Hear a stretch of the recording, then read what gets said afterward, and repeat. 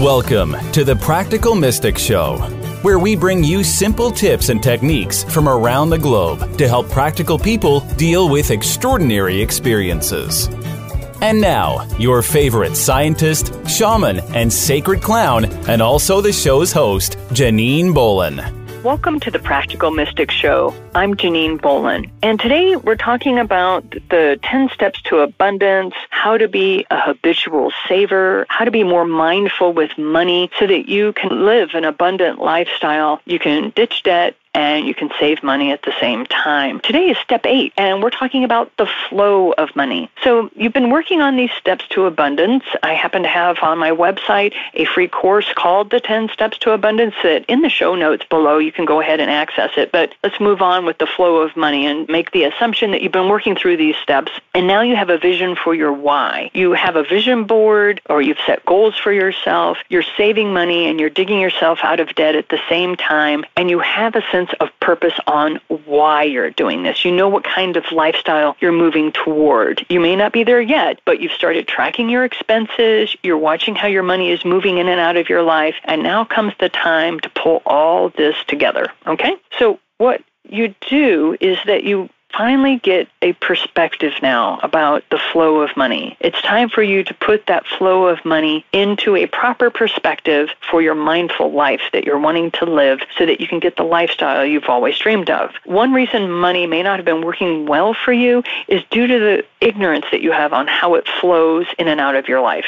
Now, don't worry, this is not something that they teach about in school. It's as important as the law of attraction and the flow of money. These are the basic principles that most folks, they just don't give a thought about it until their money issues reach a point that literally kind of reach up and bite them in the backside. But this is the thing. Most people say, Janine, I know exactly how money flows. Money flows in a very linear sort of way. I get my paycheck or I get money and I end up putting it into my checking account and it flows out. Usually I don't have enough money. I have more month than I have money, right? It's very linear. I put it into my account and it just flows right out. Well, I hate to tell you this, but money is not linear. It does not move like a stream from the mountains to the plains downhill, okay? It is actually circular. Money moves in a huge circle. It's so large, in fact, that most of us don't even comprehend the size of the circle until we are actively engaged in making that circle move faster for us. Okay, so here's how it works.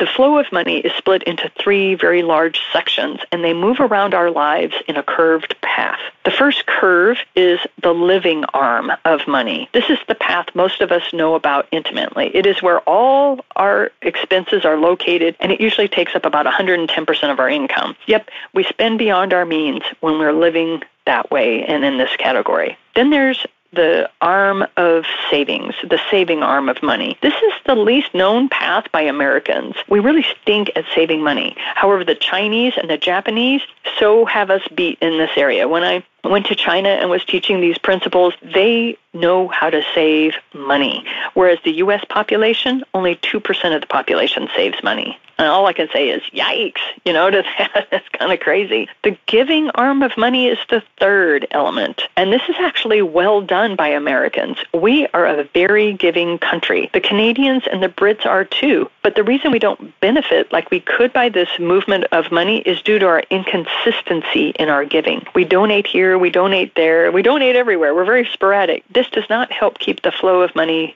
moving. We need to be consistent here. So know that money must move. When you have money that comes into your life, you live on some of it, you save some of it, and you give some of it. So when I was teaching in China and Japan about the 60-40 principle and how the money moves, I found that they weren't as much philanthropic, but they were very good at saving. Whereas when I was in England, when I spoke to people in Australia or Canada, I found they were very giving, very philanthropic, but they weren't very good at saving.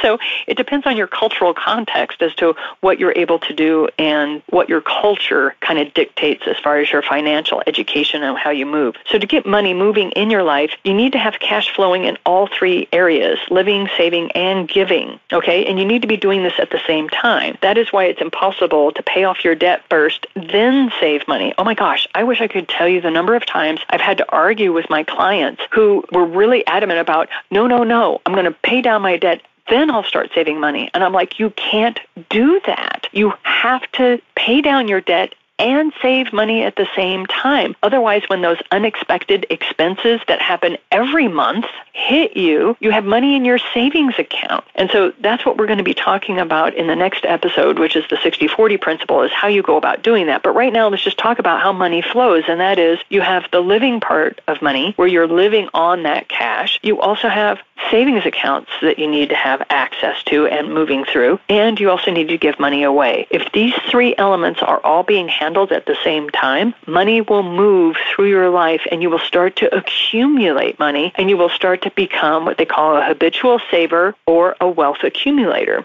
Eventually, you do this long enough and you will become financially stable, and then you will become financially independent just by working a very simple system like this.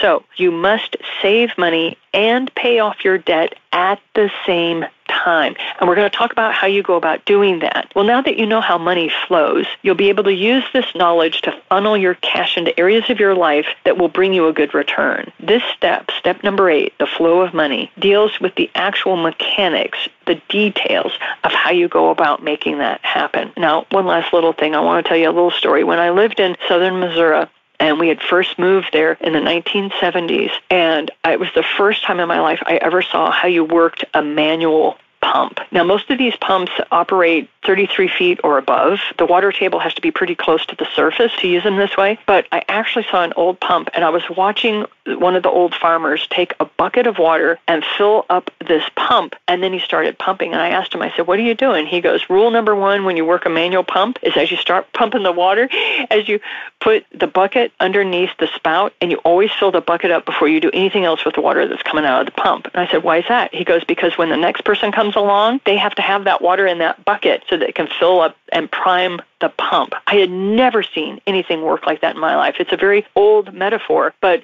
most of the people of the Depression era and the children of the 50s knew about the mindset of priming the pump. If you don't have a savings account that you habitually put money into, you're not priming your pump. You're not filling the bucket in reserve so that you can keep money flowing through your life. We're going to talk about this in the next episode in step 9 of the 10 steps to abundance, which is the 60-40 principle. We'll talk about how you do this on your current cash flow. So I look forward to talking to you again on the Practical Mystic Show as we discuss the issues of money, as we discuss how to go about being mindful of your money and how you go about increasing your cash flow so that you can live a life with purpose, so that you can record that song, so you can create that album, so you can start your own business, so you can create a side hack, so you can build that art that you've always wanted to build for yourself. We're going to keep working through these 10 steps of abundance. If you want, stop by my website. The link is below in the show notes, and you can sign up for the 10 Steps of Abundance for free. And I look forward to chatting with you in the next episode. Have a great day. This has been the Practical Mystic Show with Janine Bolon. For show notes, resources, and more, visit the8gates.com. Thanks for listening.